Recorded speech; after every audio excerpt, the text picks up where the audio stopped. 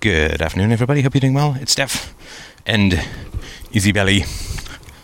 It is the 2nd, I think, of April 2009. And I hope you're doing well. These are warm-ups, I suppose you could say. And the warm-ups are something around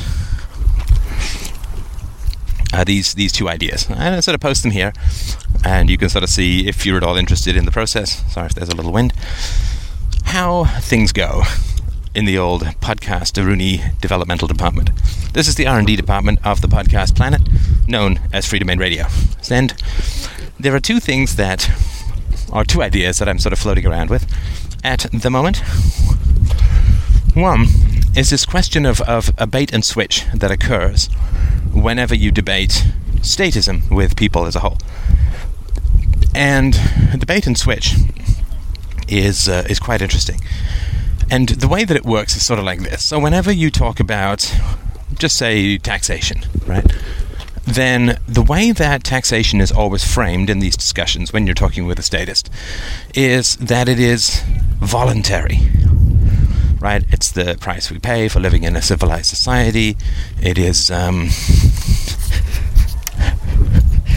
it is a social contract. It is all these kinds of things that are all considered to be voluntary. You know, we agree to taxes by living in a society, and everybody knows this nonsense. So it's all considered to be voluntary. If you don't like it, you can work for change, or you can leave.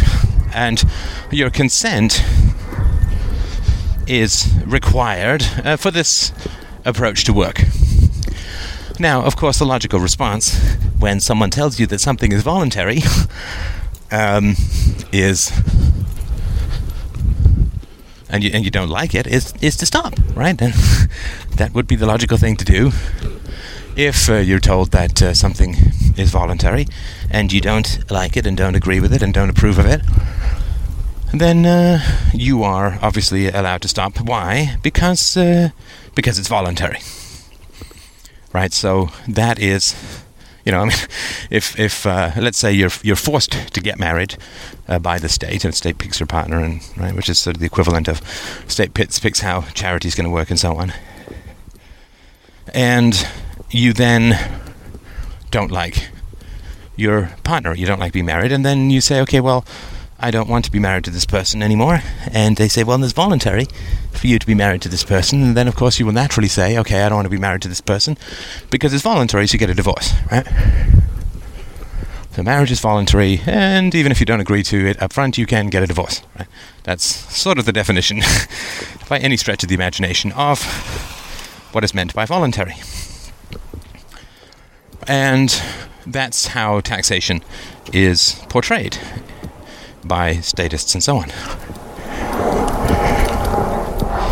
And then, when you take the logical conclusion of the premise that taxes are a voluntary thing, right, and that's why you're responsible, it's like a contract, right, then you say, well, I don't approve of what happens with taxation, and since you say that it's voluntary, then clearly I have the right to secede from taxes, because it's voluntary, right? If it's voluntary for me to be married, clearly I have the right to be divorced, right? I have the right to disengage from this voluntary thing. And then you get, this is the debate, is the voluntarism, and then when you apply the logical consequences of voluntarism, which is disengagement, then clearly what happens is you get the switch, and the switch is, well, you can't disengage, right? You can't say no to taxes, right? And that is really, really fascinating. It's a fascinating bait and switch.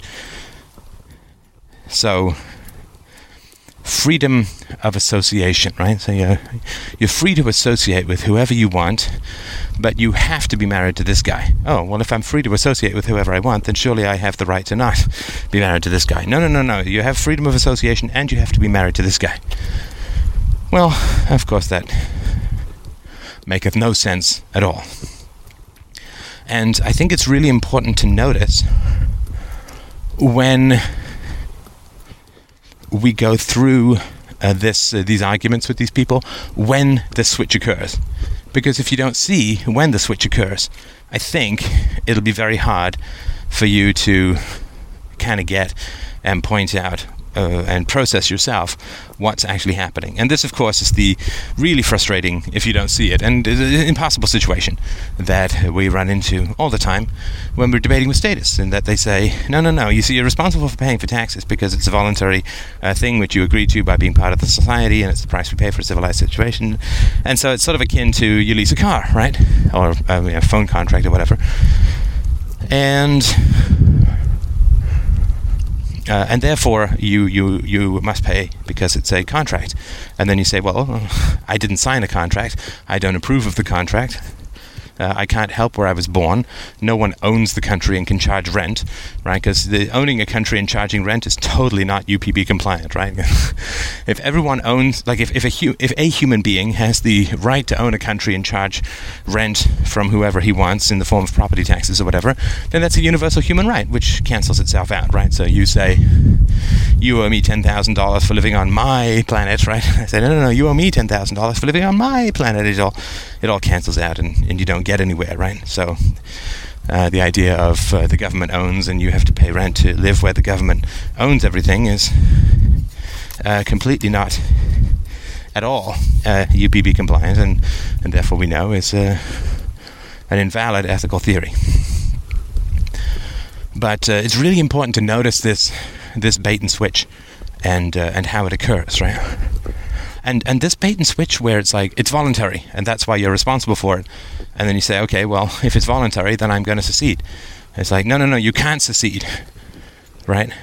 Because the whole statism collapses if you can secede, right? If you can say, I don't want to pay taxes, then it's just another charity, right? It's just another educational group. It's not a government as we know it. Oh, I think Missy's getting a little peckish. Okay, sweet Tums, we'll go get you some nice num-nums. So I'll pick this up again in a few minutes, but I think that this bait and switch is really interesting. And when you get the scent of this, you'll see it happening all the time in your conversations. Okay, darling. All right, sorry about that. So, to continue, where does the bait and switch show up elsewhere? And please understand, I don't imply, or I don't mean to imply, that the bait and switch is occurring through some consciously malevolent motive. I really don't. And I hope to make that at least somewhat clear during the course of this. There's two other places that, well, it's three maybe, but let's just talk about two other places that sort of immediately spring to mind as where this kind of stuff shows up. The first, of course, is when you are talking about ethics, then people will tell you that, there's no such thing, or it's all relative, or whatever, right? In other words, they're making absolute statements about the inapplicability of absolute statements, right? So when you make an absolute statement, they tell you that everything is relative. When you point out that that is an absolute statement, you will get either a switch of topic or some quote from some obscure thinker, or the generalized statement, well, it's complicated, right? Or you'll get some other kind of foggy device. And that's not particularly a pleasant experience to go through. And you can go round and round that mulberry bush, of course, pretty much forever. Like over and over again, you can keep taking that spin cycle, right? Nothing is true. Oh, that's an absolute statement. Yes, but only this one, or whatever, right? So nothing is true. Okay, something is true, but the only thing that's true is that nothing is true, and right? So you keep going round and round, because if somebody says that there's no such thing as truth, they actually can't correct anyone and so on. Because you see, everybody wants the fruits of philosophy without the restrictions of logic and evidence, right? Everybody wants the fruits of philosophy. In other words, the ability to correct people, to have moralizing or at least universally preferable behavior and so on. But they don't want the universality that comes with that. In other words, everybody wants a rule that they themselves are accepted from. And that, of course, really is the nature of government, right? Government is a rule that is universal except for everyone in government, right? And so this idea that you want a rule that you're accepted from, right? I mean, it's very profitable to have a rule that you're accepted from, right? If you're the only thief in the world, there won't be any nobody will protect their property because the odds of them running into you will be almost nil, right? So if you're the only thief in the world, you can pretty much take whatever you want. Whereas, of course, if there's a lot of thieves in the world, there'll be lots of anti-theft measures and alarms, and people will have guns and so on, right? So the more thieves there are. So it's very profitable from a mere biological standpoint to be the only exception to the rule. But everybody wants to create that one exception to the rule, right? Everything is... There's no such thing as truth. Well, that one statement is the only exception to the rule. Well, if there's an exception, it's not a rule, right? That's pretty clear, right? Newton's theories are not valid at the speeds and distances that Einsteinian theories go. So Newton's stuff may be appropriate to certain situations, but it's not valid, right? If you can find a single exception to a scientific theory, that scientific theory is thrown into significant question. I mean, if you find one exception to the inverse square law, gases expand when heated or whatever, the whole theory is thrown into significant doubt, and everybody realizes that we kind of have to start again, right? But in philosophy, everybody wants to create that one exception to the rule because it's really, really easy. And of course, we know that if counterfeiting is immoral, except for the Fed and those who control it and those who benefit from it have a license to print money. And that is hugely profitable if they're the only exception to the rule of counterfeiting, right? They're thieves where the competition is illegal. So everybody wants, and we have a sort of biological drive to create rules and then create exceptions for ourselves, right? So that is something that will always occur, right? So everybody who's religious looks at the other 10,000 gods or 10,000 religions and says, well, those people are all silly, they're all wrong, mine is the one true faith, right? In other words, other superstitions are completely wrong, my superstition is completely right. And that, of course, is the one exception to the rule, right? It's not like, well, half those religions are true and half of them are false, because that would be an arbitrary statement.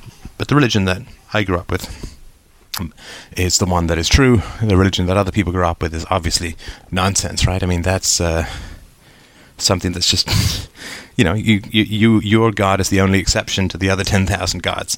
The rule of which is that they are not valid and not real and not true. Or your prophet, right? Is all the other prophets are silly. And Moses was a real prophet, say the Jews. Jesus was not. Right? Or Jesus wasn't a prophet, but Muhammad was the real prophet, said the Muslims, right? You just see, like, there's this rule, and then there's this exception to the rule, and that's where the exploitation and corruption and falsehood and all that kind of stuff is, right? Every company wants there to be a free market in every area except its own, and it wants there even to be a free market in every area, including its own, except for itself. Right, every company, the first company to break the arbitrary rule of free market and create its own government protection and subsidization, makes out like King Bandit, right? But if you're the first steel company to get steel barred from importing that is just like your steel and not like anyone else's, you make a fortune, assuming demand remains constant. So everybody wants to create this exception to their own rule, right? So you see this with our status, you see this with religious people, and not to reopen the debate, but this was my constant experience and eventually just complete exasperation with the determinists, right? That, they want the fruits of choice, right? As I pointed out in this debate, right? They want to be able to correct people while simultaneously affirming that there's no possible preferred state because everything's unrolling according to the laws of physics, right? So everything is unrolling according to the laws of physics, and therefore there's no such thing as a preferred state. But you are incorrect, and you should choose the preferred state called correctness, which is determinism, right? So there's this rule, and then there's this exception, and that is, and philosophy really is all about ironing out these exceptions, right? Because it can be really maddening to just go round and round this mulberry bush, right? Here's the rule, and here's the exception. Here's the rule, and here's the exception. Here's the rule, and here's the exception. And when you look for that situation, when you look for that cycle, you will see it just about everywhere. Well, hopefully except here, right? But you will see that just about everywhere, right? So I wanted to sort of point out this bait and switch, this rotation, as a very, very a consistent and constant process. People create rules and then create exceptions for themselves for biologically advantageous reasons.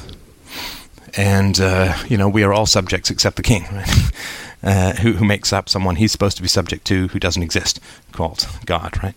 So that he can basically just have his whim be called the divine rule, right? So everyone is a subject except the king. And so this is something that's very, very important to understand, right? This creation of rule, creation of violation of the rule, it occurs almost simultaneously, and you will switch back and forth. Right, so when you question the rule, you're introduced to the violation. When you question the violation, you're introduced back to the rule, and back and forth you go, not making any progress. And the question, I think, as always, is why is this even remotely believable? Why, Tweetums? Tell me why. I must know. Only you have the answers. And why would this even be remotely believable? This creating the rule and violating the rule. I get a lot of flack for talking about the family, but people don't really seem to understand, maybe you do, but a lot of people don't understand that it is my optimism that causes me to focus on the family, right? It is my optimism and my belief in the potential for rationality of the species that causes me to focus on the family. And the reason for that is, obviously, if... let's take an extreme example, right? So someone, I don't know, goes around strangling kittens, right? And we say, well, unfortunately, that's just genetic, and there's nothing we can do about it, right? Then really, there's nothing we can do about it, right? I guess we could punish him, but it wouldn't have any kind of ethical stand to it, right? But if we say, well, people strangle kittens because cruelty to animals and their family, their parents treated them like dogs or whatever, badly. And then what we have is a correctable situation, right? And the degree to which I focus on the family is the degree to which I say the problem can be solved, right? And if I didn't focus on the family and I said, well, I guess like the Marxists say it's all class, which doesn't make as much sense to me, but it's all environment, or it's all genes, or it's just whatever, human nature, something that people invent, right, to establish their prejudice. Human nature, human beings are just inherently violent, right? Well, if you say human beings are just inherently violent, then there's nothing you can do to solve the problem, right? Whereas if you say, well, people who experience a lot of violence and abuse when they're very young children end up with different brains, they end up with a lower capacity to defer gratification, they end up with very volatile stress and anger responses and lack of thought for consequences and so on, and full of anger, then you say, well, that's human nature, there's nothing you can do about it. If you say, well, it has something to do with the quality of the parenting they receive, then you can improve the world by improving parenting, right? So the focus on the family is about as optimistic a thing as I can think of, right? And if I were to say, with regard to this, create a rule, create an exception to the rule, well, that's just human nature. Then there's nothing we could do about it, right? And human nature is just this big, inviolate, blank absolute, right?